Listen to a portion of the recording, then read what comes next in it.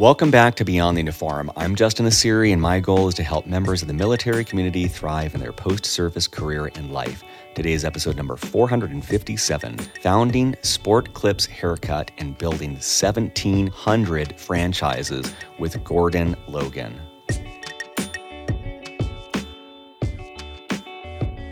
If you're overly concerned about this work balance, you shouldn't be an entrepreneur. Because when you have to put in 16-hour days, you have to put in 16-hour days.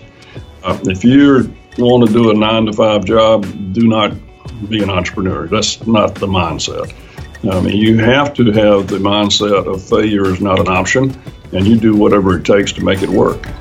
Well, today is episode number 4 in a 5-episode series all about franchises. If you haven't listened to the previous episodes, I recommend checking those out. It'll give you a lot more context about why I'm doing this deep dive and just franchises in general.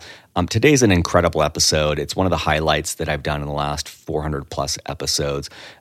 If you are like me, I can throw a stone from my house at 2 or 3 different Sport Clips haircuts.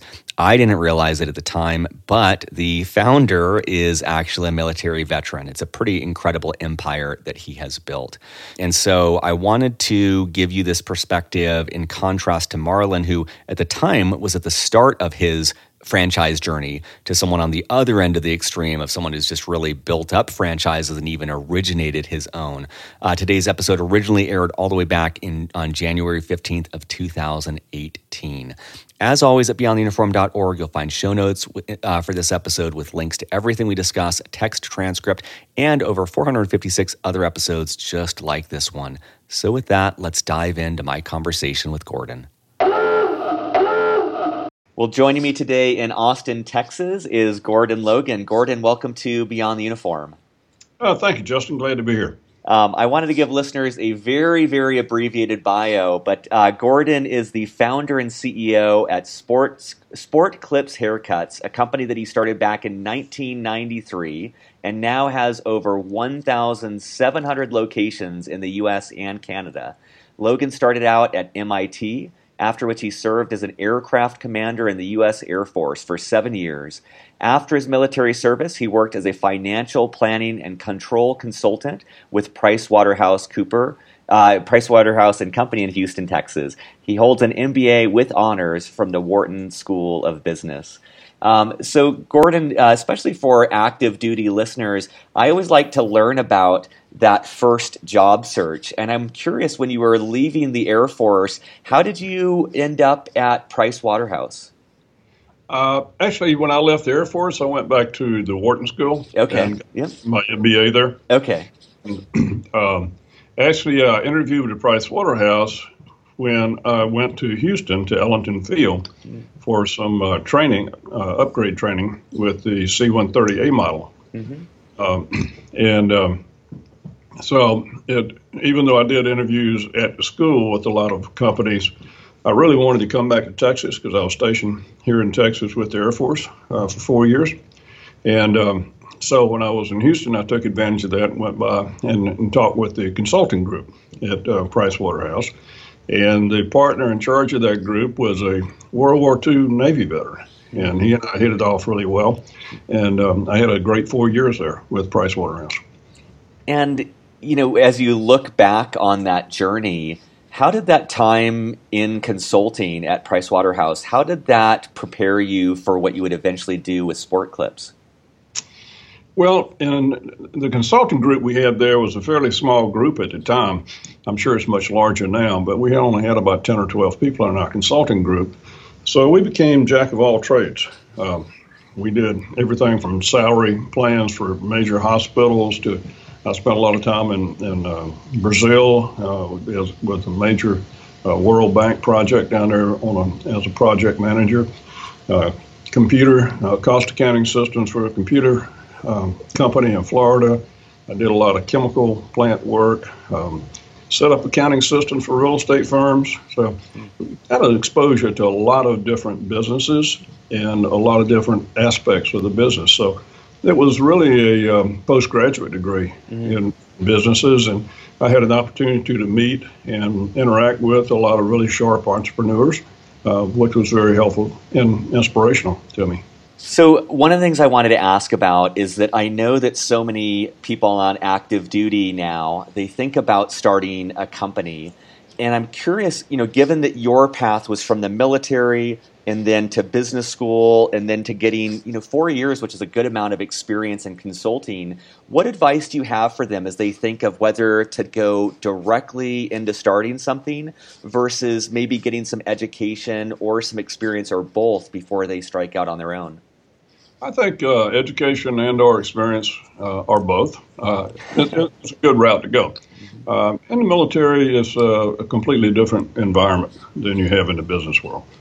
And even though it's a tremendous experience, I wouldn't trade it for anything. I think it's very valuable as far as leadership skills and working within a system and executing and being responsible for mission accomplishment. All those things are very helpful to people in their business careers. But there's a totally different mindset as far as making personnel decisions, salary decisions, marketing decisions, finance, so forth. So I think depending on their background, of course, they may have had training in that before they went into the military. But coming out, I would certainly recommend working in an environment where you get exposed to a lot of new ideas and learn the business world prior to going out on your own. I think that would be a wise thing to do. No, I agree.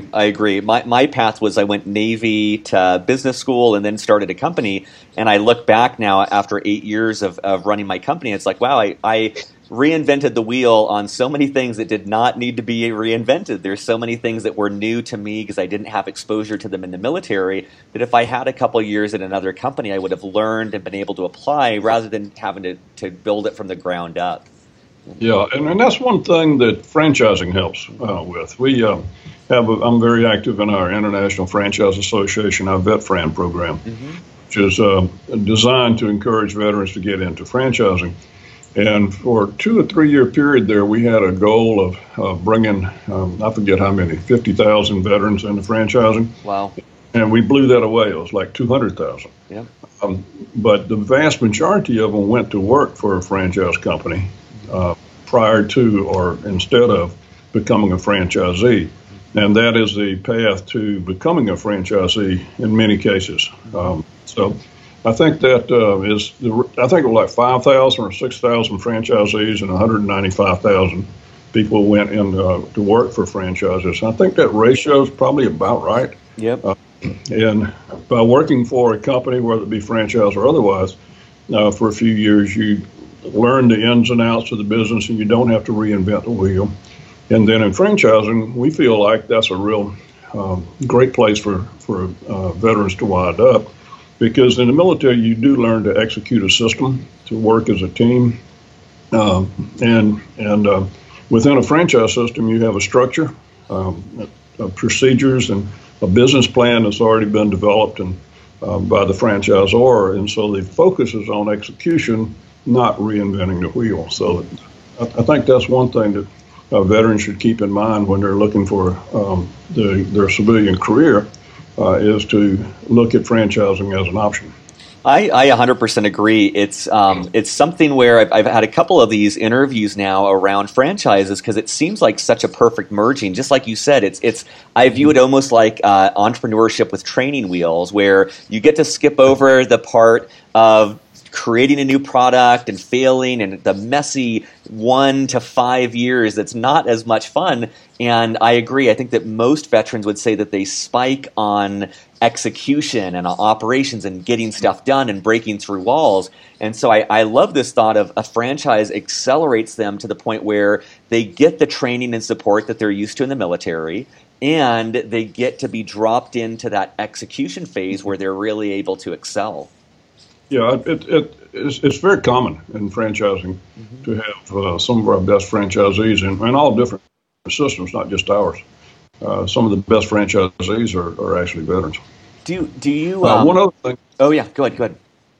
Sorry to say one other thing. You asked me about going back to school.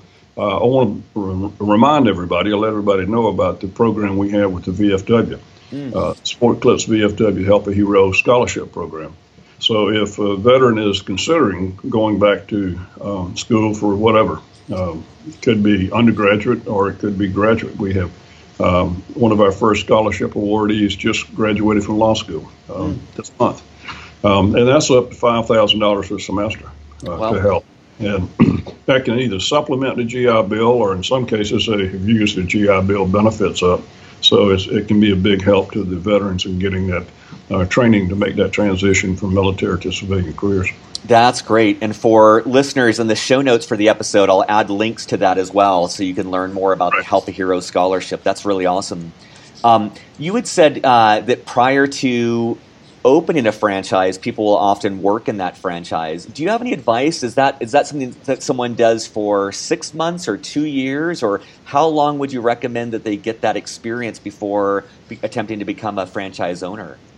I think that will vary a lot because there are all kind of different franchises. Everything from we're in haircutting, restaurants, moving companies. I mean, there's a wide range of different types of industries that have a franchise model. So that will vary. Restaurant business is one that's quite common where people who work in that industry, like Burger King or McDonald's or whatever, eventually become a franchisee. I mean, it's a very common story in the fast food industry where people start out as a dishwasher or working behind the counter and eventually wind up to be a franchisee, and some have hundreds of franchises. So it will vary depending on the capital requirements, and that's one thing that veterans, especially younger veterans coming right out of the military, oftentimes don't have the financial resources to go into business for themselves or become a franchisee.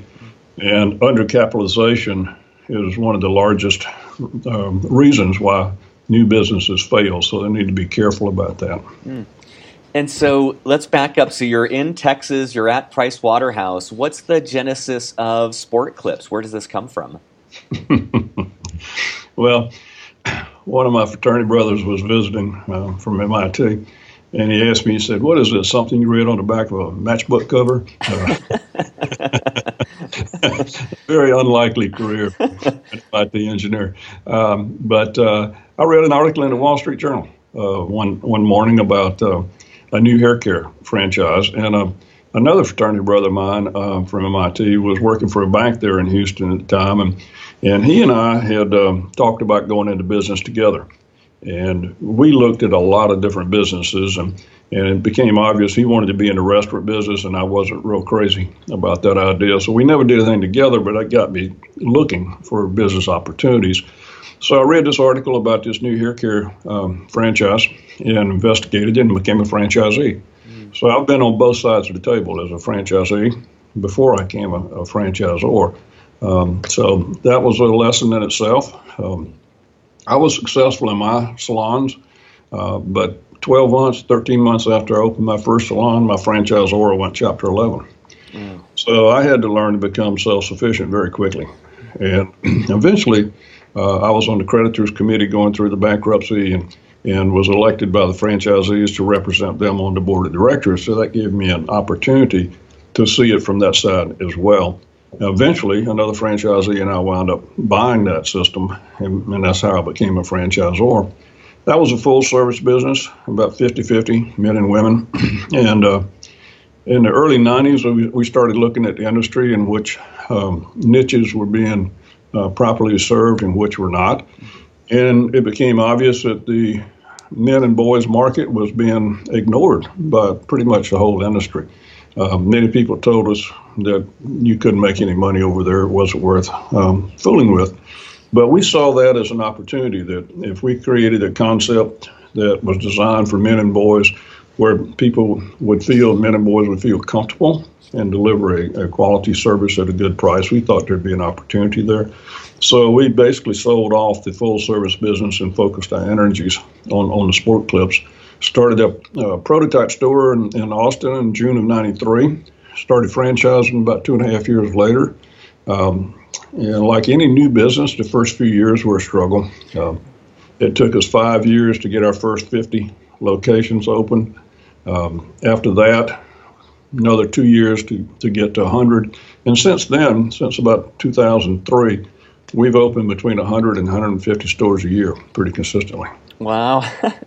I love I love that your advice to someone thinking of becoming a franchise owner was to work at a franchise, and that's exactly what you did. You're taking your own advice. You joined this franchise. And the other aspect I love about this is I'm imagining at the time, like you're growing the franchise, you're doing well, and then the parent company files for bankruptcy. I can imagine that's a major blow, a setback. It's this unexpected thing, very stressful. And in the long run, like it worked out really well for you. Had they not gone bankrupt, who knows if you would have ever had this. So I just love this thought that sometimes these challenges and this adversity can sometimes be the best blessing in disguise if you're just open to seeing it in that way. Well, that's true, and I think that's an important thing. And I think that's one of the things that you learn in the military is that things don't always work out the way you expect them to. All plans are subject to change at any time, and so you adapt and you turn challenges into opportunities, and that's a critical skill set to learn that's very, very applicable to the business world. In those early days, let's say in the times when you're building from the first store in Austin to those first 50, what was your day-to-day life like? Did you have any free time? Were you just always working, or what was that life like? Well, I had two small children at the time, so that obviously takes time. But my wife was very supportive in that way.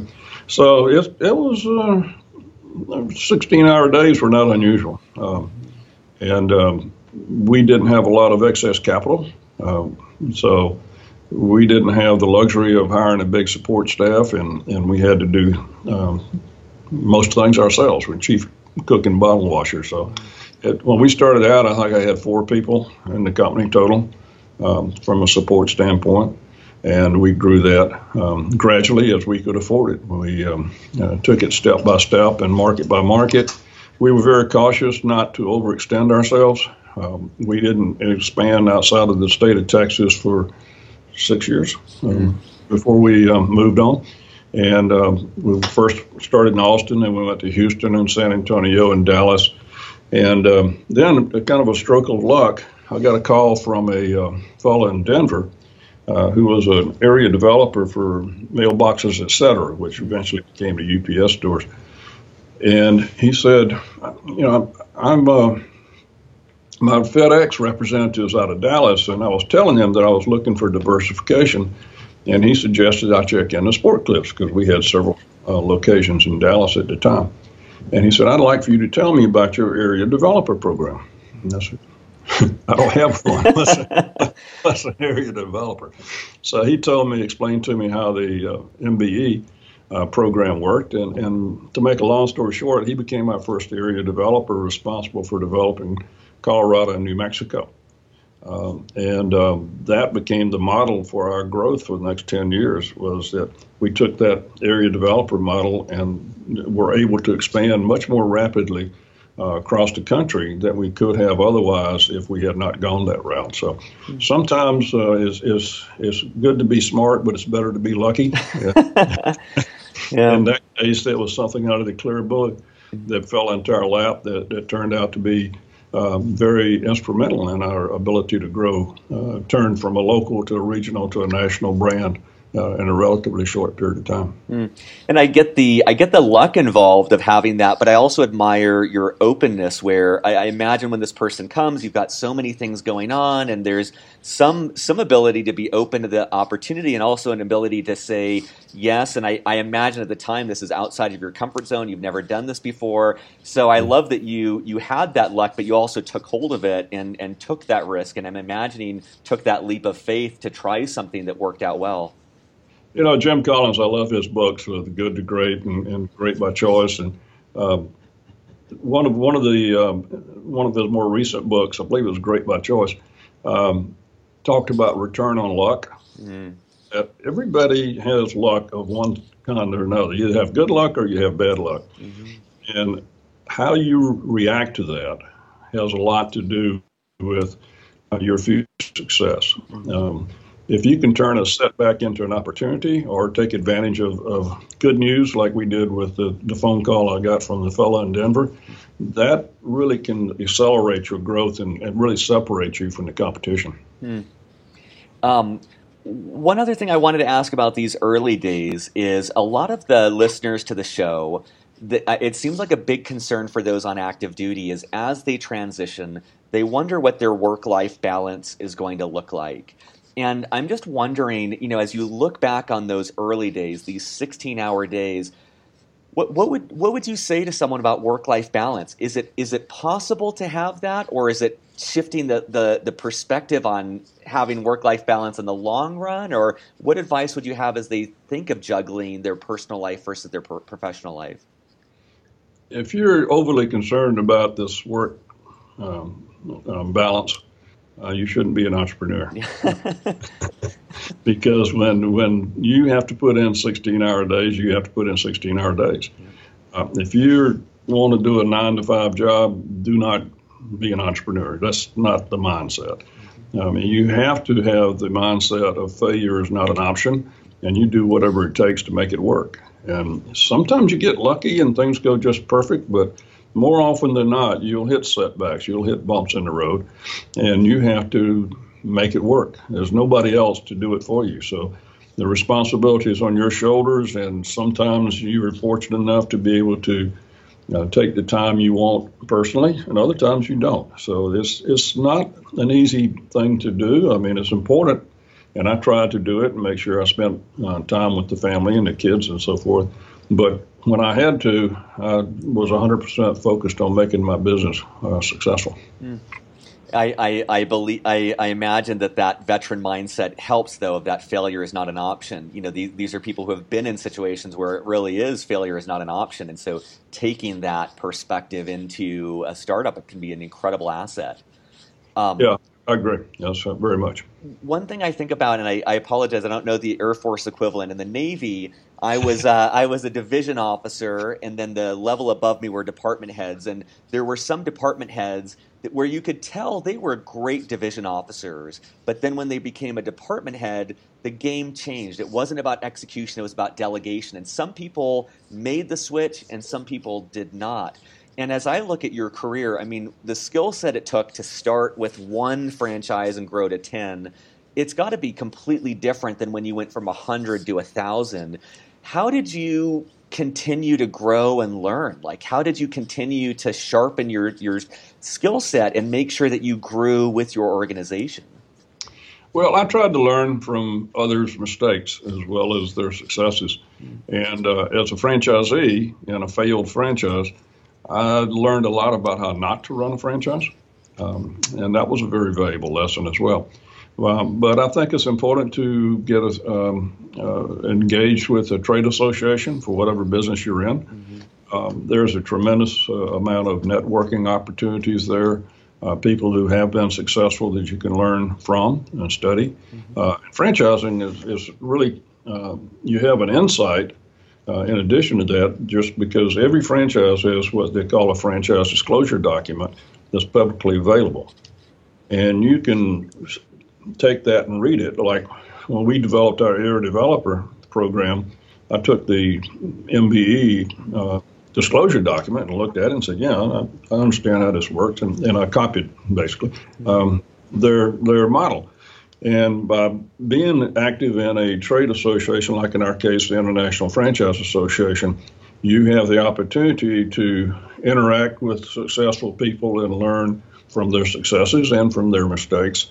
So you can maximize on the success and try to avoid the mistakes. So always try to look at the entire universe, not just your industry, but other industries where you can get ideas you can incorporate into your business and make your business more successful. I've read a lot. I still read a lot. Everything from marketing, advertising, branding. Lots of great books out there about motivation and 1 minute, simple ones. 1 Minute Manager is a very simple read, but it's still as valid today as it was 20, 25 years ago when it was written. And try to take those principles from every book you read and apply them. So if every book you read, you only get one good idea that you can apply to your business, or every conference you go to, you get one idea over time, that magnifies. That really gives you a lot of leverage. I love that. I love that thought of borrowing that experience, both the positive and the negative of just learning and constantly applying that. And you're right. I mean, if you take one thing away from a book and you're constantly reading, that adds up over time. No question about it. Mhm. It's a lot of great books out there. Jim Collins he has several books. I think all of his books are excellent. There's people who've written books about branding and focus. A great book is Gary Keller Williams, The One Thing, which is all about focus. And every day, make sure that you accomplish one thing, the one thing that's going to move you towards your goal. And there are a number of books. Al Rees has written a book called Focus. Same program, same message, couched in different terms, and that was written 20 years ago. So a lot of the management books, you go all the way back to Peter Drucker, writing books back in the 50s. The message is still pretty much the same. People are always looking for different ways to package it and present it and market it and make it more contemporary. But the basic management principles don't change over time. And one thing that everyone needs to remember is that relationships are extremely important in any business. And it's all about the people. You can be a genius at marketing or finance or whatever, but if you don't build a team and don't have the people to support it and see the vision and believe in the vision, it's going to be very difficult. These are great book recommendations, and I agree. It's like the timeliness doesn't really matter as much. I'm a big fan of Jim Rohn and his books, and the lessons he have are great. It is funny though, reading it every once in a while. He'll say like, if you're listening to this audio cassette tape, and it's like the one thing that like pulls you out of it. And you're like, oh, this book was written a long time ago, but everything else is really applicable and still true today. Yeah, Zig Ziglar. I love Zig. Yeah. I listened to when I had salons scattered all over Texas. I spent a lot of time in the car. Yep. And I always had my tapes there. Whether it be what was the Reverend Schiller? I forget his first name. He had a lot of motivational tapes. Zig Ziglar had motivational tapes. That's important, especially when you're starting out and things are tough, is to stay energized and stay on top of your game and keep a positive attitude. Yeah, no, I agree. And you've employed a lot of veterans as franchise owners. I'm wondering, does anything stand out as you think of this, veteran who wants to own a franchise? Any common mistakes that they make, or maybe misconceptions they have going into it? I can't think of any common misconceptions they have. Most of the veterans that have become franchisees have been out of the military for 10 plus years. Yep. Okay. Yep. 10, 20 years. So they have had some business experience prior to becoming a franchisee with ours. So they have already built on their military experience in the business world before they moved into becoming a franchisee. What amount of capital does someone need to think about raising? Is there like a range of capital they should think about? Because you had said that being undercapitalized is going to be one of the biggest threats to someone starting a franchise. Well, all franchises have some minimum financial requirements, and there are some franchises you can work out of your home that are relatively low-cost startups. And others, like McDonald's, is going to be a $2 million investment. So there's a wide range. Sometimes I see people making a mistake because when they start looking for a business or a franchise, all they look at is the low-cost startups. And sometimes, even though it's not a big investment up front, the potential return may not be that great either, so they wind up buying themselves a job. So that's why sometimes it's better to go into the workforce for some period of time, not only to get business experience, but to accumulate some capital so you're able to have a wider range of choices as to which business you go into. And I think one of the most important things for people to keep in mind is it's good to have options. So don't just stay focused on a narrow band here because that's all that's available to you today. Think about what's going to be in 5 years, 10 years, and set goals and work towards those goals to be where you want to be longer term. That's great. That's great. I love that buying yourself a job. I can imagine that some people do kind of purchase this and it ends up just to be the same as if they'd worked for someone else elsewhere. And so really understanding that. Yeah, and there are some franchises and that's basically what they are. There's nothing wrong with that.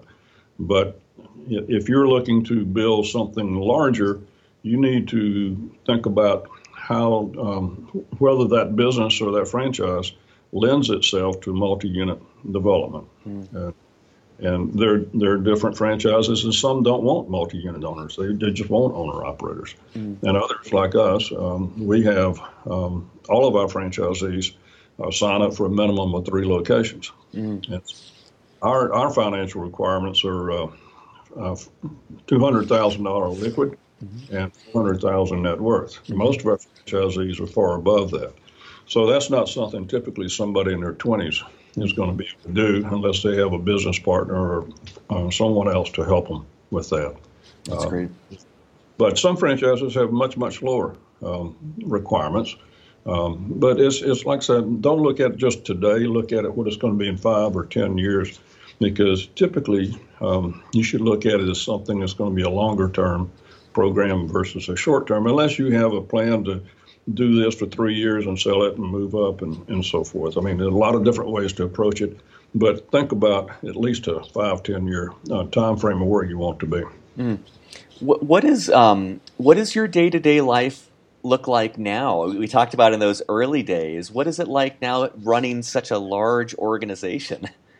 It's fun. Yeah, it's fun. I look back on the early years, and that was fun too. But for the first 100 stores, I was at every grand opening, and usually there for a couple of days prior to, at least a couple of days, sometimes more, doing everything, putting posters up on the wall and hanging banners and doing whatever needed to be done, stocking shelves or whatever. I mean, for 100, I was there every one, and so were all of our 4 support, or our 6, ever it might be. Today, of course, we've built a much larger organization. We have about 150 people on our support team. About half are here in our headquarters here in Georgetown, Texas, which is just north of Austin. And the other half are out in the field. So running the franchise, national, and now we're in Canada as well, is about maintaining consistency is the biggest challenge. And we, in all 50 states, we're the only hair care concept in all 50 states, but that creates challenges as well, trying to make sure that the experience in New York is the same it is in California as it is in Texas. And that's why we have so many people out in the field. And within our organization, maintaining that consistency of message, making sure that our culture is passed not only from here in Georgetown, but out to the field and to the stores. So we put a lot of emphasis on making sure we have the right people in the right jobs, giving them support they need, and creating that environment where they can grow and prosper, making sure it all starts at the store level. Because most clients of sport clubs don't know me from Adam, but they do know Mary, who's their favorite stylist at the local sport clubs. So it's important that Mary understands our mission statement, our values, and lives those values and communicates them to our clients. And that's the challenge in any larger organization, is trying to push the culture throughout the organization and maintaining consistency. So it's a different challenge than we had 20 years ago, but it's just as exciting and just as much fun. And in many ways more rewarding because we're touching a lot of people's lives. Today we have about 500 franchisees, and quite a few of them have left their corporate job. I mean, they're full-time sport clubs. Our largest franchisee has about 55 locations. We have a lot of franchisees that have 10 or 20 or 30 locations, and they really are living their dream. They've achieved financial independence, and our model is not buy yourself a job, but is managing multiple locations. They are able to have more control over their personal life and that work-life balance you were talking about. At some point, you can achieve that, and that's a goal you have to work towards it. The first 5 years, maybe not so much, but subsequent years, you can have a lot more control over your future. And that's what's rewarding about franchising is that we've helped a lot of our franchisees achieve financial independence and be able to control their lives. And we've also created career opportunities for probably 17,000 people in the country that can go from being a stylist to an assistant manager to a manager to an area manager to an educator, or in some cases, franchisees. Wow. That's it must be incredibly fulfilling to think of all the lives that you've changed, not just the franchise owners, but the employees. I mean, that's just nearly 20,000 people that have been employed through something that started as an idea that came out of bankruptcy. It's just it must be so amazing. And it's interesting because so often, I think even back at business school, it was always culture, culture, culture. And when you think of trying to preserve culture across so many different states and geographic areas and different people, it becomes a completely different exercise of how do you consistently communicate this and get people to understand what that culture means. Well, we have had we try to keep everything simple. And even before we started Sport Clips, we were using a videotape training program that Coach Lou Holtz put together when he was a head coach at Notre Dame called Do Right.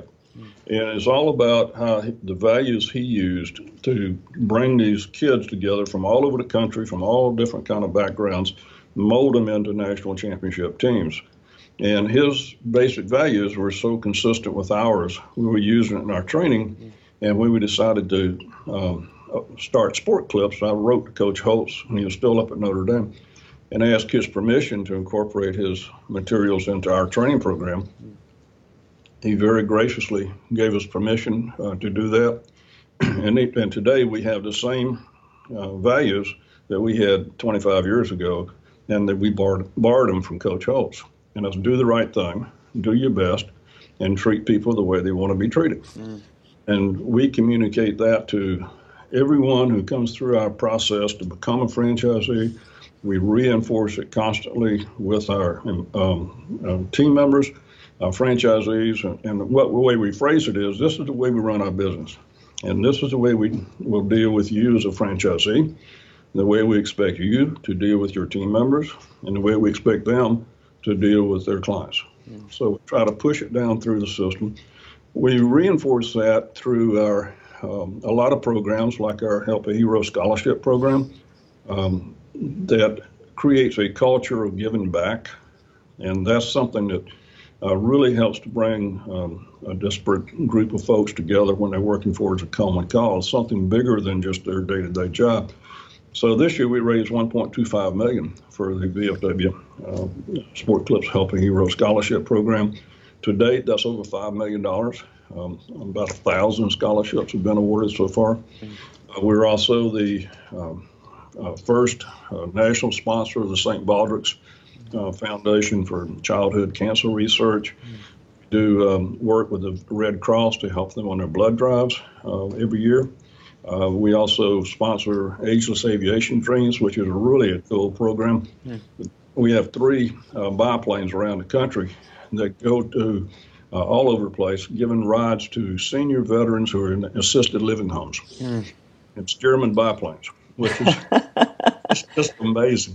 And that is a great program to see the difference it can make in these senior veterans' lives, some of whom World War II career, and maybe even Vietnam, that have really not a lot to look forward to on a day-to-day basis. And they get out and go flying in this open cockpit aircraft. And it just makes a huge difference in their lives. And we have people from our local Sport Clips going out and helping with all these flights. And I don't know who gets the most out of it. And the veterans are our people who help with that program because it's such a rewarding program. So those are the type of things that we do to try to build a culture and reinforce it throughout our whole system. That's great. I mean, I love that. I love that, just even the company alone, you're making an incredible impact by employing people and making that difference in communities. But I love how you've built in this philanthropic area. And I love, the scholarship through the VFW, but also this ability to give these veterans incredible experiences. It's just a beautiful way of delivering even more value and having a bigger impact on the world around you. Yeah, it's very rewarding, and like I say, we do it because it's the right thing to do. But it does have a halo effect. People appreciate the fact that we do that. But more importantly, from a business standpoint, it does help reinforce the culture and our values. That's extremely important. I love that. One thing I wanted to ask about is failure, and it's something that's on my mind recently because on the one hand, in these interviews, I know that no matter what you do, what your career path, you're going to experience setbacks. You're going to have failure. Like even this whole thought of your company going bankrupt, the company you're working for going bankrupt. And so I know that failure is inevitable in whatever career someone does. And at the same time, I feel like, at least my experience in the military, failure is, it's a completely different level. Failure is loss of life, it's loss of mission, it's loss of extremely high stakes. And so my experience in the military is you have to avoid failure. And so I'm trying to reconcile for a veteran listener, how do they build up that resilience to failure when they've been so averse to it in the military? And I'm just curious, as you look back, in the time since starting Sport Clips, can you think of a time where there was a failure or there was a setback and kind of how you approached that and learned from it? It's inevitable that in your business career, you're going to have some setbacks.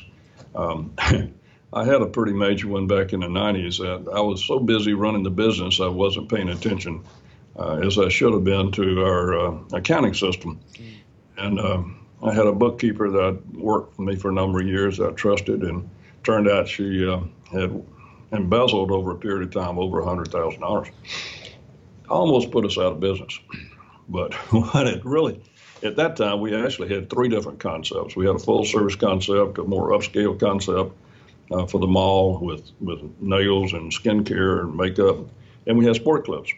And I had to make decisions about where we were going to use our resources we had available to us. So we sold off the other two concepts and other two concepts and focused on Sport Clips. Turned out to be a great choice. So from a really potentially devastating setback, it wound up being a positive in that we refocused our energies where we felt like we could get the greatest return on Sport Clips, and that enabled us to grow into what we are today. So you have to be prepared. It's impossible to be prepared for unexpected things like that. But you have to look at, okay, this is a setback. It's done. It's water under the bridge. There's no need to cry over spilt milk. Let's see how we can turn this into an advantage for ourselves. We have tried different programs over the years. We have 55 company stores that we operate. And we use those company stores to test any bright ideas that we have, make sure that it's working before we roll them out to our system. And so we try to have small failures to avoid big failures. Jim Collins, in his Great by Choice book, he uses the analogy, he said, fire bullets before you fire cannonballs.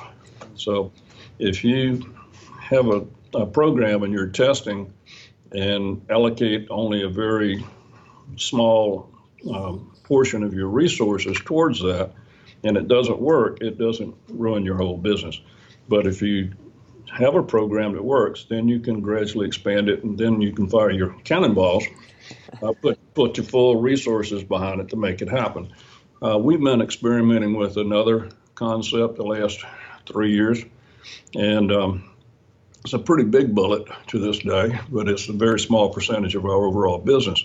And it hasn't worked out as well as we had hoped. So we have not fired our cannonballs. We're still working on developing that and seeing if there's a potential there for a completely different concept that's complementary to Sport Clips, but it's controlled. And so that's an important lesson, is you have to survive. No matter what else you do, measure any kind of a new venture or an addition to your business. If it fails, what impact will it have on my overall business and my ability to continue? And if you control those risks, I mean, everybody takes risks, but you have to control your risk, contain them, make sure you understand the impact it'll have on the overall organization if it doesn't work, and make sure that you save your resources for the efforts that have been tested and proven to be successful, and you can really make an impact. I love that. I mean, I love so much of what you said. First going back to the accountant, it's great when you tell the story now because it's clear this adversity led to success. But I'm just putting myself in your shoes and just thinking like it would have been very easy for me in that situation to get so bitter or feel betrayed and just kind of throw in the towel or just get sidetracked with that. And I love that it was, kind of coming back and reevaluating and realizing that two of these kind of skunk works projects aren't worth it and doubling down and that leads to failure. But I love this thought that you kept on going and you didn't allow that setback to become a defeating blow. You focused on surviving. And I love that thought of these small failures to avoid the large ones and that the bullet and cannonball, because that's so great of just testing these things out and then figuring out which ones to put more resources before. I kind of dive into the cannonball sometimes and just go all in on something before actually testing it out to see if it's worthwhile or if that's worth putting all your resources behind. It's a temptation for all of us. We think we have a bright idea and we can't imagine how it could possibly fail. But there are a lot of ways bright ideas can fail. So it is really a critical lesson to be learned there is to conserve your resources and make sure you don't overextend yourself. I love that. And then I'm thinking again for people who are listening who are still in active duty, I'm wondering as you look back either from your experience or other veterans you've seen, what are some of the strengths that you took from the military, but also what are some of the weaknesses or blind spots that you had to compensate for when you left the military? Well, that's an interesting question. I think the strengths you take is you learn the importance of teamwork and importance of when you're in a leadership position, which the military typically puts very young people in the leadership positions much sooner than you would be in civilian life. And you realize the importance of other people. You're responsible for other people's success and lives in many cases. That's a very important lesson to learn. That if you don't have the right team built and providing the proper leadership, it can be a huge disaster. I was in flying C-130, so we had a crew of about 4 or 5. I never was in a squadron or a wing position where I had dozens or hundreds of people. But just in the teams, making sure that you took care of your people. We had a number of instances around the world because we flew all over the place, where, for example, we were in a base in Turkey one time, and the officers' quarters was nice. It wasn't plush, but it was nice, air conditioned. It was hot, and I got a call from my flight engineer. They were in the enlisted barracks, and air conditioning was out, and we had to get up and go fly the next morning. So I intervened with the housing people that were running the barracks and got them moved into an officer's quarters, so they had air conditioning that could be comfortable. Those types of things go a long way towards building loyalty and building a team. And we were together there for, at that point in time, we'd be together, the same crew, for 2 or 3 months at a time, flying in Europe and Asia. And we just became so tight. We knew we could depend on each other, and people would go the extra mile to help out over and above what was normally expected. So I'm sure you see the same thing to a much higher degree when you're in a combat situation with a platoon or a group, a squad, where you all have to rely on one another and you have different skill sets, but they all have to work together. And that is true in business, whether it be in the military. I think those, and working within a system, I mean, you have Well, in flying aircraft, we had checklists and manuals and so forth, and we had to do things a certain way. And it's the same way whether you're in the Army or Navy or wherever. You have policies and procedures and systems have been developed over many, many years and by those who've gone before. And so that is a good thing in a way. But in business, sometimes you have to be able to break out of those standard ways that it's always been done. I'm not encouraging my franchisees to do that, but we look at different ways of doing things and try to incorporate them. And that, I guess that could be a disadvantage, perhaps, from the mindset if you stick strictly to the military model. Sometimes you have to break the rules. In fact, there's some books written that said first break all the rules. And so you have to be able to think out of the box. And I know in many cases you have to do that in the military as well, where situations change and so forth. But typically you stay within the parameters that have been set down and so forth. So flexibility, being able to take advantage of different opportunities in the marketplace, being aware of the competitive environment in the marketplace. Those type of things are skill sets that come over time. And of course, the whole financial side of it is something that has to be learned by most people coming out of the military. That's great. That's great. Well, I always like to reserve the last question as open-ended, and that is, I've asked a lot of questions. You've given a ton of value to listeners, but I'm sure there's things I didn't ask about that you might want to talk about. And so knowing that you've got an audience of active duty listeners, what else would you want them to know, or any other final words of wisdom for them? Well, I think we've touched on a lot of topics today, and I've pretty much expended all my wisdom. But I think taking a longer range view of where you want to be and setting not only a long range goal, but intermediate goals that you need to achieve to move you towards that end goal.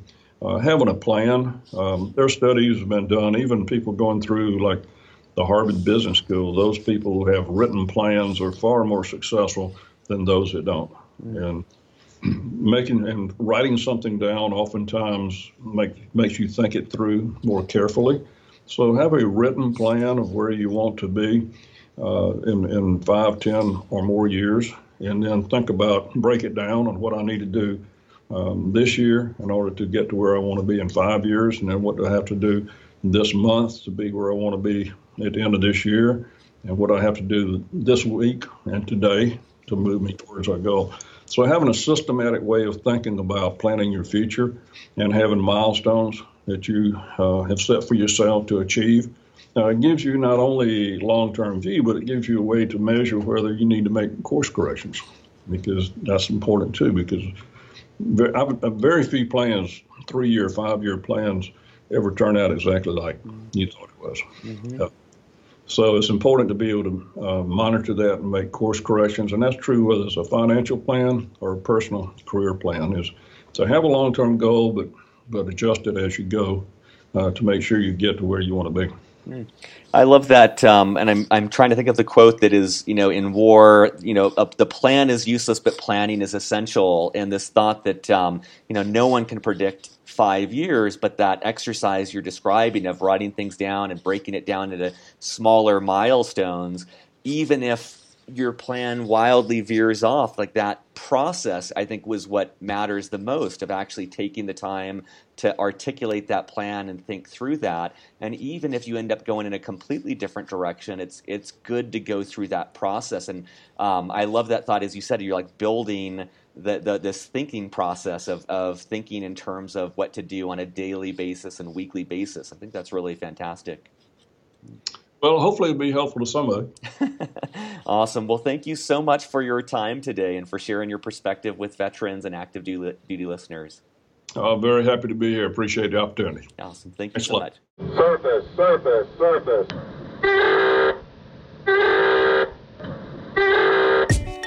Beyond the Uniform is written and produced by me, Justin Nassiri, with the help from our Chief of Staff, Steve Bain, our editor, Lex Brown, and our Head of Social Media, Janelle Hanf. We are an all-volunteer organization and would greatly appreciate your help in any of the following ways. First of all, spread the word. Beyond the Uniform has over 380 podcast episodes and 15 on-demand webinars, all offered for free. Help us spread the word on social media, at military bases, or whatever gets this resource in front of the men and women who need it. Positive reviews on iTunes go a long way towards this as well. Second of all, sponsorship. Beyond the Uniform relies on sponsorship to keep us going. There is so much more we'd like to do, but just don't have nearly the resources to do it. If you know of a company that would advertise in any way with Beyond the Uniform, please send them our way.